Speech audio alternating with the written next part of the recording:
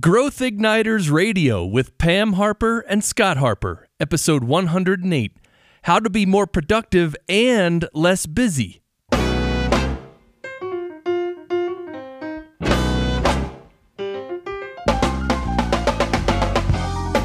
This episode is brought to you by Business Advancement Incorporated, enabling successful leaders and companies to accelerate to their next level of success. On the web at businessadvance.com. And now, here's Pam and Scott. Thanks, Chris. I'm Pam Harper, founding partner and CEO of Business Advancement Incorporated. And right across from me, as always, is my business partner and husband, Scott Harper. Hi, Scott. Hi, Pam. As always, it's great to join you again for another episode of Growth Igniters Radio with Pam Harper and Scott Harper. And if you're listening for the first time, our purpose is to spark new insights, inspiration, and immediately useful ideas for visionary leaders to accelerate themselves and their companies to their next level of growth and success. So, Pam, we have been doing our podcast now for 2 years. This is the second episode of our third season. And there's one thing that's more striking than ever. The most visionary leaders we speak with see an abundance of opportunities in this turbulent business environment. At the same time, they recognize the challenges that exist as well. That's right. I like to say, within every opportunity, there's a challenge, and within every challenge, there's an opportunity. Right. And in this case, the challenge is that we need to stay excellent at what gave us the success in the first place. Sure, that makes a lot of sense. At the same time, the opportunity is to innovate, to ignite and sustain that momentum that can change the game and lead us not only to accelerating to the next level of success, but creating entirely new success. And that puts an enormous amount of pressure on us to be more and more productive in new ways all the time. That's right. In fact, one CEO I was speaking with recently was telling me he's not sleeping at night. Oh, my. He's excited about all the opportunities that he can see for his company. At the same time, he's concerned. He's deeply concerned. He's worried. Can they move as fast as they need to move? Do they have everything in place? So how can they pack more productivity into the same 24 hours? The question is, how do we get more productive and less busy? Okay, how? That's why it seems entirely appropriate to revisit our conversation with Charles Duhigg, author of the New York Times bestseller Smarter, Faster, Better, The Secrets of Being Productive in Life and Business. Yeah, it was a great conversation about one of my favorite books, published just last year in 2016. And it's a book I keep going back to over and over. That's the thing about a good book. When you keep your purpose in mind, Right. What's the context for reading it? Every time I revisit a book, I get a few more insights from it than I did the last time I read it. Well, sure, because the context of our life changes, and that makes us sensitive to things that we might have passed over previously. Mm-hmm. And the same thing goes with this podcast conversation. Well, sure. So here's a bit of background about Charles Duhigg. He's a Pulitzer Prize-winning investigative reporter for the New York Times. He's also author of the book, The Power of Habit, which we reviewed all the way back in episode 40. Right. He's a graduate of Harvard Business School and Yale College. He's also a winner of the National Academies of Sciences National Journalism and George Polk Awards. And you can see a full bio for Charles Duhigg by going to growthignitersradio.com, episode 108, and scroll down to resources. Great. So let's pick up on our conversation with Charles Duhigg about making choices to create greater productivity in life and business. Stay with us.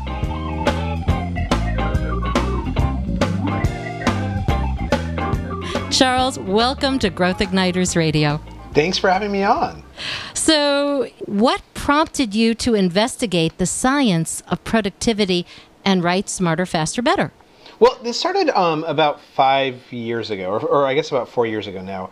My first book, The Power of Habit, about the science of habit formation, had just come out. And I imagined that not that many people would read it. And what happened is I got very lucky, and a lot of people enjoyed it and were reading it. And at the same Great time, book. I was working at the Times as a reporter, and I was working on a series about Apple and using Apple as a lens for understanding the global economy and looking at things like working conditions in Chinese factories. And that's the series that went on to win the Pulitzer Prize. And so professionally, I was having this fantastic year. And I would come home every night, to my family. I have 2 kids, and would sit down and have dinner with them and with my wife. And I would say to my wife, if this is what success feels like, then sign me back up for failure, because this is the worst lifestyle ever. I felt like I was working all the time.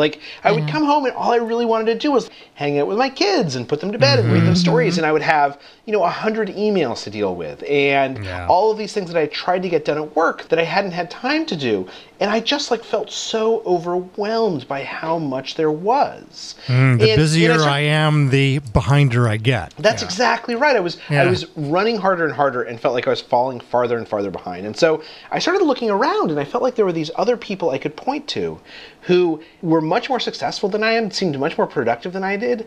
And, they also only have 24 hours in each day. And they always seemed kind of relaxed and not stressed out. And so I thought, well, I want to start talking to researchers and to talking to those people themselves to try and figure out, why are they so much more productive than I am? And what I found is that there are reasons why some people are more productive than others. And so that became the book.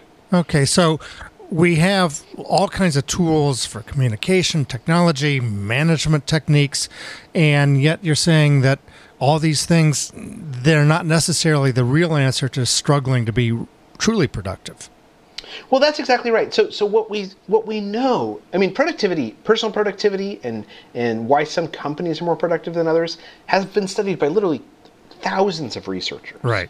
And what they found is that consistently, it's not because of this one hack, right? It's not because someone uses the right scheduling software. It's because the most productive people in companies teach themselves to think slightly differently. They teach themselves to essentially think more deeply about the choices that they're making. And as a result, they see these insights like, this is how I remain focused on my priorities. Instead of simply being busy, I want to be productive. Or this is how I get my teams to work together better. Or this is how I can become innovative on demand. And it's that act of thinking differently that really changes everything. So at the core of your book, as we are going through it, are 8 key concepts about influencing productivity. What would you say is the underlying principle that ties all these concepts together? Well, the underlying principle is this act of thinking more deeply. So when we talk about thinking, it's kind of an interesting thing, because if I say to folks, you should think more deeply, everyone will say, yes, I totally agree. But what we know is that telling ourselves to think more deeply actually does not usually result in us thinking more deeply. You don't know what to think about, right? In order to actually push ourselves to think more deeply, we need what psychologists refer to as contemplative routines. These habits or practices that allow us to think more deeply. Now, so for some people, that means, for instance, engaging in some type of meditative practice, right? Maybe you take a bath in the morning and you think about everything you've got coming up, or every Sunday you sit down and you kind of, work on your schedule for a little bit. But for many other people, and for most other people, frankly, contemplative routines are much more active rather than passive. They're types of things like, I'm in the habit of having a conversation, maybe almost an argument with folks at my work about what we ought to be doing next. Because that practice, that habit of challenging each other about what our priorities ought to be, pushes us more to think more deeply about it. Or perhaps it's something like, I tell myself stories about my day as my day occurs, what psychologists refer to as constructing mental models that pushes me to think about what I expect to have happen and how I want to react to it. But in the end, it really comes down to choice. I'm thinking about things maybe in a new way, but where I choose to put my attention, where I choose to put my time, the choices I make in interacting with others, that really is the bottom line, yes? That's right. And not just choice, but taking control, right? Because there is so much about contemporary life that can be purely reactive. Yeah. You could sit down at your computer and you could spend the entire day replying to emails and feel like you've been productive, but get nothing important done. Yeah. And the pushing yourself to not only make a choice, but to say, I am going to choose to be in control of how I spend my time, of what my priorities are, of how I'm going to think about managing my team. Those are all at the core of why some people are more productive than others. So it's thinking differently and making new choices that are more effective as well as efficient in many ways. We're going to take a quick break right now, and when we come back, we'll speak more with Charles Duhigg, author of Smarter, Faster, Better, and dig deeper into some of the principles he's found that elevate our levels of personal and business productivity. Stay with us. We are glad you're listening to Growth Igniters Radio with Pam Harper and Scott Harper. We are brought to you by Business Advancement Incorporated. We focus on enabling visionary leaders to dramatically increase momentum in their companies for game-changing results. We're on the web at businessadvance.com. Does this topic resonate with you? Check out related episodes to expand your perspectives and take away even more immediately actionable ideas. Just go to growthignitersradio.com, episode 108, and scroll down to resources. And while you're there, sign up for our weekly alert of upcoming episodes so you'll always be up to date.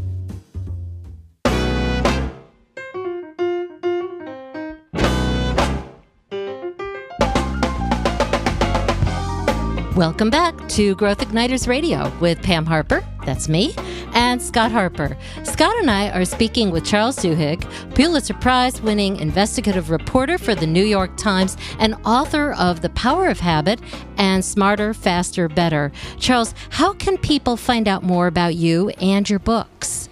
If they just Google Smarter, Faster, Better or The Power of Habit or Charles Duhigg, I'll come up. You know, both the books are also sold at Amazon and at all the booksellers that you normally go to. So those are good places for people to get in the habit of going. That's exactly right. And you can find links and other information by going to growthignitersradio.com, episode 108, and scrolling down to resources. Back to our conversation. In the first segment, we discussed some of the overarching principles underlying peak productivity. So we're going to dig deeper into some of the foundational ideas that you lay out in your book. And you make the point that the right kind of focus is critical to performance in any situation. How do we determine what to focus on and what to ignore, especially when so many of us are overwhelmed with these distractions of the urgent and important? So what we know about how our brain works and how our brain focuses is that we tend to choose within milliseconds of a potential distraction coming up, whether to pay attention to it by relying on what are known as mental models. And the best way to think about mental models is mental models are kind of like the stories we tell ourselves about ourselves as our day goes along.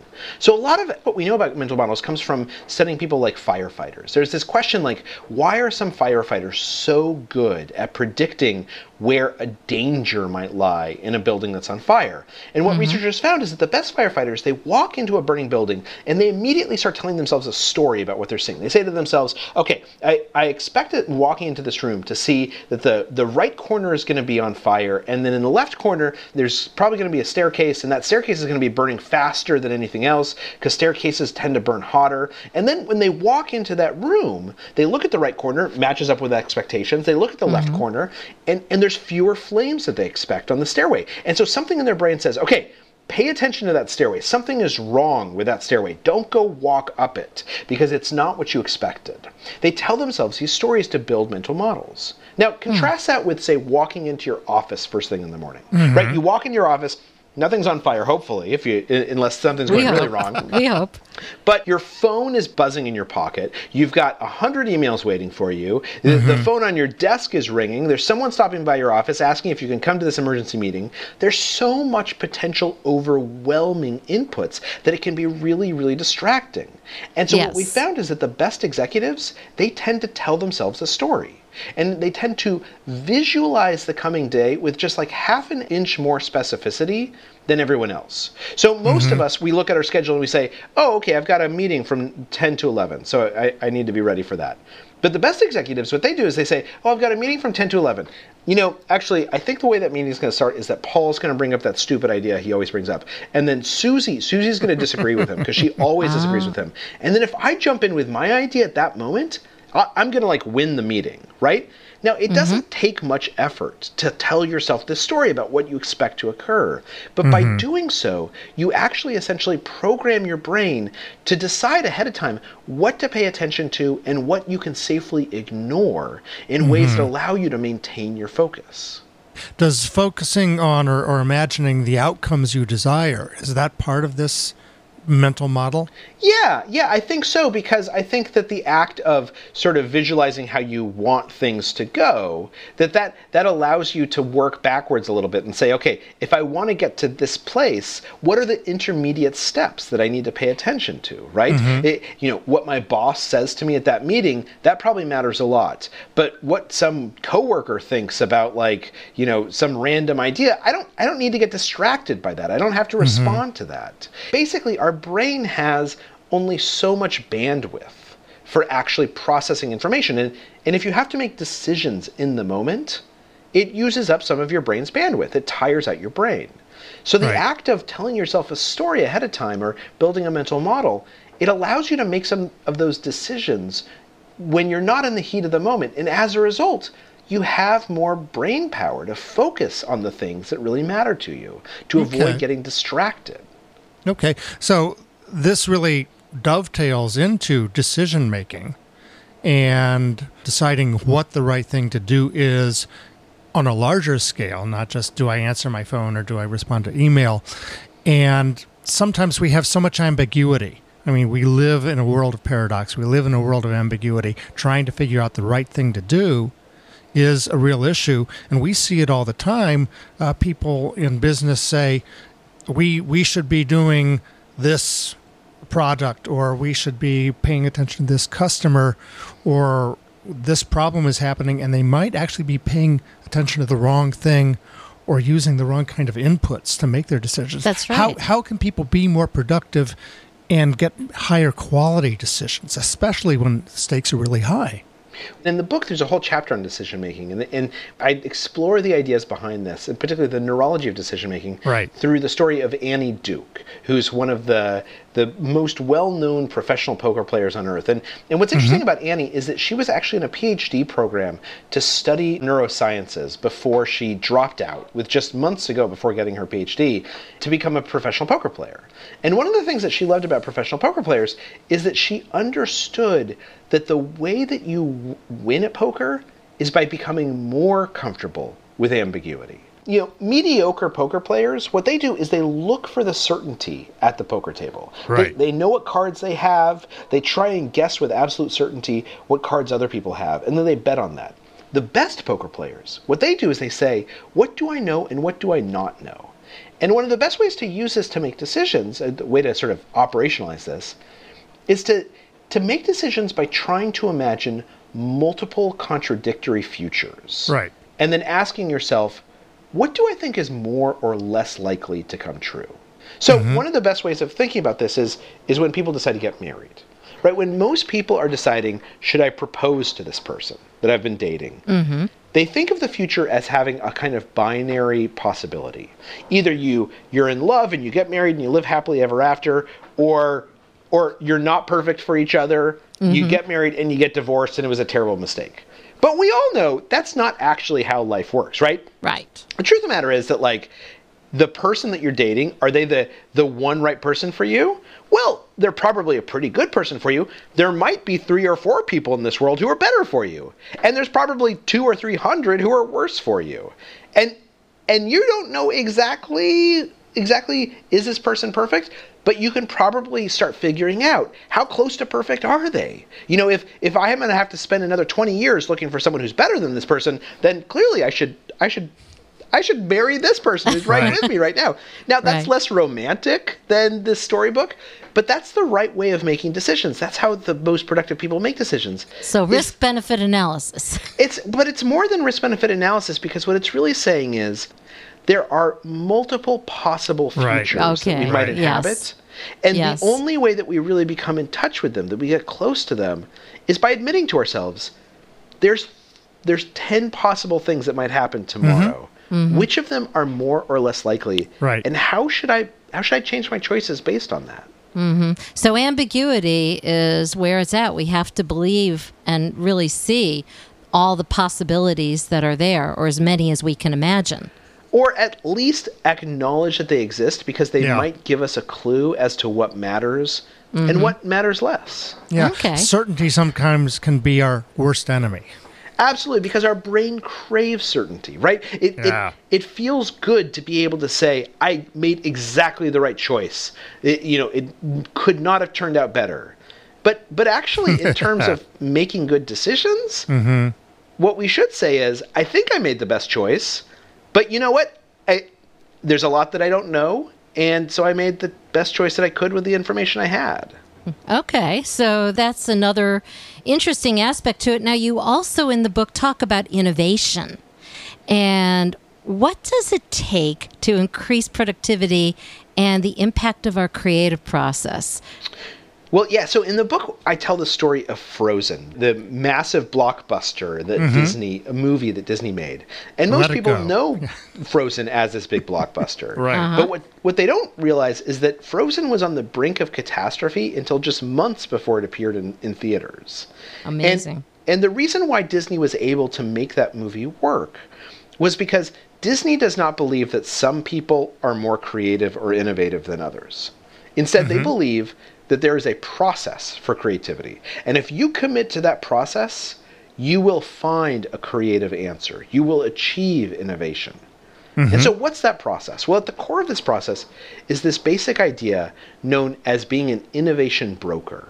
That our most creative ideas, they tend to come from taking ideas that are almost cliched, ideas that all of us are exposed to every day, and combining them in novel ways. So it's not the idea itself that's so new and innovative, it's the combination of old ideas. So for instance, with Frozen, they were basically having this big problem where they just couldn't get the script right. They couldn't figure out how to tell the story. In some of the early drafts of Frozen, one of the characters was an ice queen, and she lived up in the mountains, and she was a terrible human being. And then they tried another one where these two girls were strangers, and they were competing for the throne. And eventually they sat everyone down in a meeting and they said, look, this just isn't working. We need to figure out, what ideas do we know that we can combine in new ways? And they sat down, they had this big meeting, and some of the people at the table said, well, look, one of the ideas that Disney knows is princesses, right? We know princesses better than anyone else. And so they said, okay, princesses is one of those ideas. And the second idea is they went around and they asked people, what matters to you? What story do you really want to tell? Now, there was an unusually large number of women working on the Frozen project. In fact, the co-director of Frozen is the first female director in Disney's history. And as they're going around the table and they're talking about these ideas, a number of the women kept on saying, I really want to tell a story about sisters. Because the thing about sisters is that it's a cliche about sisters, there's many novels written about sisters, but sisters are interesting and they're complicated. It's usually not that one sister is good and one is bad. It's that they come together and then they fall apart and then they come together again. It's just a complicated, interesting relationship. And so someone said, look, what if we took these two ideas of sisters and princesses, and what if we combined them? And once they did that, it opened up all these creative possibilities. Because now, instead of having the prince save the princess, now you can have two princesses, two sisters, save each other. And that means that you can make the prince the bad guy, but you don't have to reveal that to the very end of the movie. They took these two cliched ideas and they combined them in a new way. And that's what made Frozen feel so creative and innovative and made it so popular. Innovation brokerage is really about taking two ideas that you might not even know are related to each other and bringing them together in a way that's kind of unexpected. And the reason why this is so empowering is because anyone can do this, right? You don't have to be some artist who like has like these visions to be creative. You just need to be someone who thinks about your own experiences and says, you know, I like to build mobiles and I like to cook. So what if I made an artistic mobile out of kitchen implements? There you go. Yeah. And what also helps a lot, and you came out in your book and in your story, is getting multiple perspectives and really encouraging conversation in a trusting environment so that all these ideas come out and you can really mix things up. Otherwise, you've just got one thing or the cliched thing over and over. That's exactly right. And what's really interesting about this is that when we look at entrepreneurs in particular, one of the characteristics that most successful entrepreneurs tend to share is that they're very, very interested in failure. Why other people have failed. Because it's very natural for us to pay a lot of attention to success. And in fact, relying on marriage.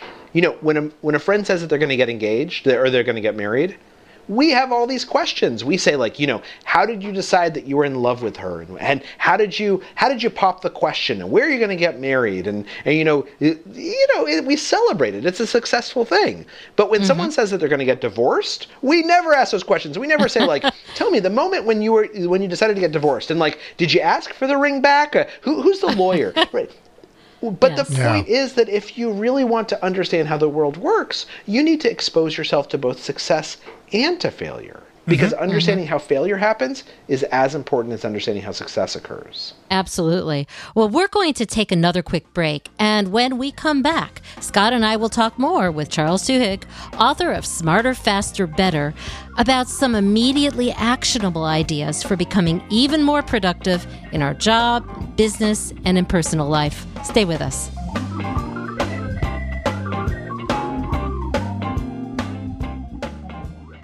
You are listening to Growth Igniters Radio with Pam Harper and Scott Harper, brought to you by Business Advancement Incorporated, on the web at businessadvance.com. Does your company have what it takes to meet your current commitments and move fast enough to respond to new opportunities? Take the first step to confirm your perspective by requesting our free resource, 5 Questions to Ask When You Need to Move Even Faster. Our questionnaire will help you find out where to begin to focus your energy and resources so what should be happening really is happening faster and more effectively. We've developed these questions based on our work with clients in over 30 industries. We've helped them scale faster, make innovation happen faster, and more quickly respond to new opportunities. This has generated millions of dollars in top and bottom line growth. Now you can have this resource on a complimentary basis just for sharing your valid contact information with us. So don't miss out. Go today to growthignitersradio.com and select episode 108. Scroll down to resources and click the link Download 5 Questions to Ask When You Need to Move Even Faster. And to learn more about our success stories, go to businessadvance.com, Client Results.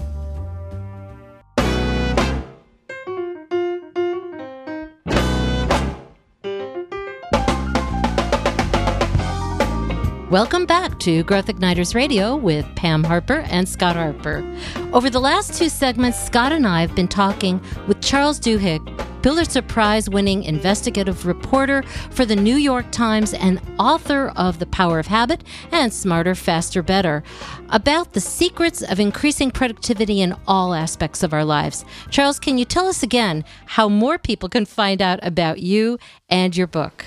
Sure. If you just Google Smarter, Faster, Better or The Power of Habit, or you can go to my website, which is charlesduhigg.com, or frankly, just Google me. I'm the only Charles Duhigg on earth. Then they'll learn all about me. Okay. And again, you can find links and other information by going to growthignitersradio.com, episode 108, and scroll down under resources. So this is the part of Growth Igniters Radio where we talk about immediately useful tips for people to really accelerate to that next level of success. Let's talk about some of the things that we've been discussing in the previous segment. Specifically, what would some immediately useful tips be to help people stay focused? Well, we were talking before about mental models, right? And the role that mental models Right. play in helping us remain focused. And that's really the key, is to build those mental models. In the book, we tell this story through the context of a story about Qantas Flight 32, which is actually the worst mid-air mechanical disaster in modern aviation. Yes. And what's interesting about that is that it was a plane that essentially had this huge hole appear in one of the wings. And it was able to land safely because the pilots on board, particularly the captain of the flight, was very, very focused on telling himself a story about how his plane operates, and always coming back to that story, and finding a story that made sense to him. So one of the things that happened is that, de Krebney, who's the pilot, the captain of the flight, he starts saying to himself, I need to think of this plane not as an Airbus, which is what it was, but instead I'm going to envision it as a Cessna. Because if I think of this plane as a Cessna, which is one of the simplest planes on Earth, it's almost a laughable comparison to think of this Airbus A380, which is a hugely complicated plane, as a Cessna, which is a small little hobbyist plane. He said, if I think of this plane as a Cessna, it's going to help me decide which alarms to pay attention to and which ones I can ignore. And by doing that, I'll be able to focus on the right things. And that's also how people can succeed at work. Right? As I mentioned, when you walk into your office, there's all these things competing for your attention. If you have kind of a story in your head, you know how to pay attention to the ones that matter and which ones you can safely ignore. So if somebody is listening right now and they want to immediately do something, the thing they can do the most right now is chart out a story about what your day is going to be like today. Yeah, just spend 5 minutes just sort of thinking about, what's going to happen between 9 and 10 o'clock? What's going to happen between 10 and 11 o'clock? What is my goal before noon? If you just have a little bit of a story about what you expect to occur, then you're in a much better position. Good.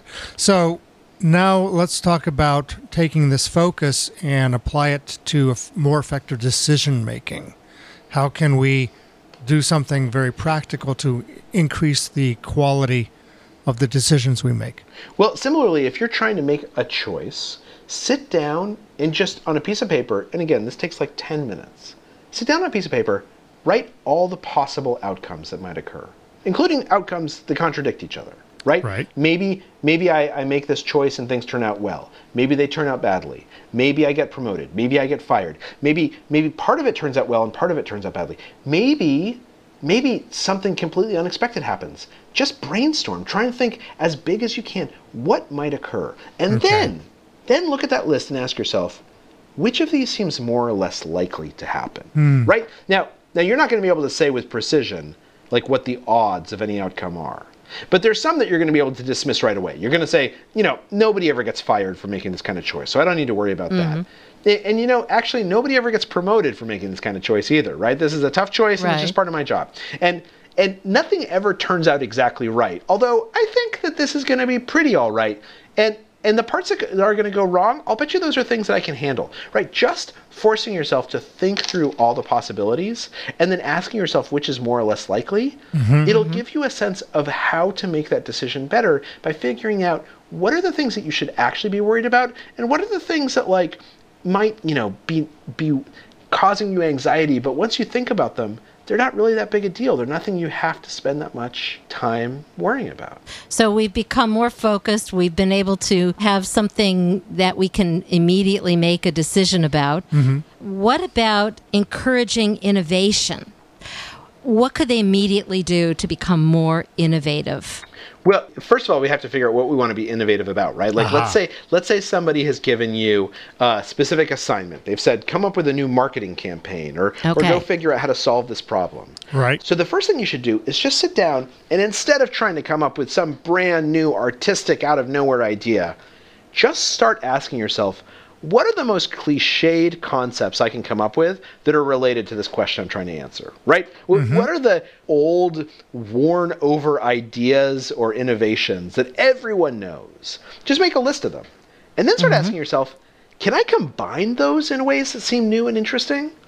Right? If I'm trying to come up with a new marketing campaign, let's say for some new type of cola, a drink, Well, there's lots of old, tired ideas. There's having a drink with your family. There's, Christmas time. There's a cold drink on a hot day. So let's just write a whole bunch of those. Now, which of those have never been seen together before? Maybe it's a family on a hot day, and there's some kind of joke I can make about that.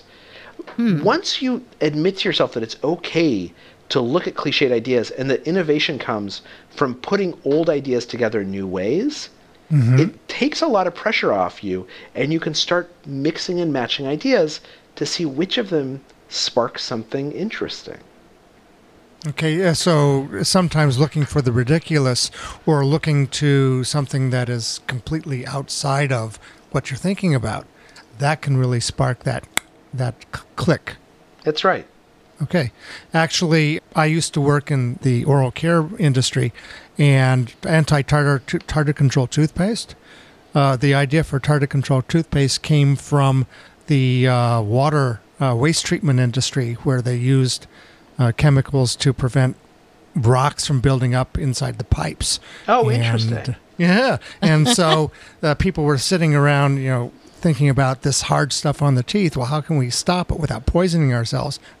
This stuff in the water treatment industry is not toxic, and it works. Well, and what's interesting about that is that if you're looking for sort of practical applications, is that one of the things that suggests is that what we should do is we should also be intellectually curious. We should expose ourselves to ideas that might not be sort of run-of-the-mill ideas that we would necessarily see all the time, right? There's always this instinct, in keeping with focus, to be on task, to be focused on the things that matter to us. But part of being an intellectual broker is also about allowing yourself to learn and be exposed to ideas that might not otherwise come across your desk on a regular basis. That's right. That's why we love talking to people who don't know anything about what we do, and we don't know anything about what they do, and boom, it comes together, and there's that light bulb. That's true. Oh, this has been great. There are so many more things in your book I wish we could talk about today, but if you could sum it up for right now, what would you say would be a final thought on the secrets of being more productive in life and business? Well, I would say that what's most important is that anyone can become more productive. Anyone can become more successful. It's not that there's some people out there who went to the right schools, or they're sufficiently smart, or they have enough money, or they're hired by a fancy company. That's not why productivity happens. The reason why productivity happens is because people decide to take control of the choices that they're making, and they decide to start cultivating habits that allow them to think more deeply. Right? They say in the morning, instead of just trying to plow through emails on the subway or when I'm waiting for my bus, I'm going to take 5 minutes and I'm going to try and visualize my day. I'm going to build a mental model about what I want to accomplish today. Or when someone asks for someone to solve some problem, to come up with some new innovative idea, instead of saying I'm not an artist, I can't do that, they say, I'm just going to go and I'm just going to play around with ideas. I'm going to see if I can come up with 2 ideas that are both on their own kind of cliches, but together they seem interesting in a new way. That is how anyone can become more productive, and anyone can do that. Charles, thanks again for being our guest on Growth Igniters Radio. Thanks for having me. Thanks so much, Charles. And thanks to you out there for listening to Growth Igniters Radio with Pam Harper and Scott Harper. To get show notes and resource links for this week's episode, go to growthignitersradio.com and select episode 108. Until next time, this is Pam Harper and Scott Harper, wishing you continued success and leaving you with this question to consider. What's one thing I've learned today that can help me make the biggest difference in my life and business? And what am I going to do about it?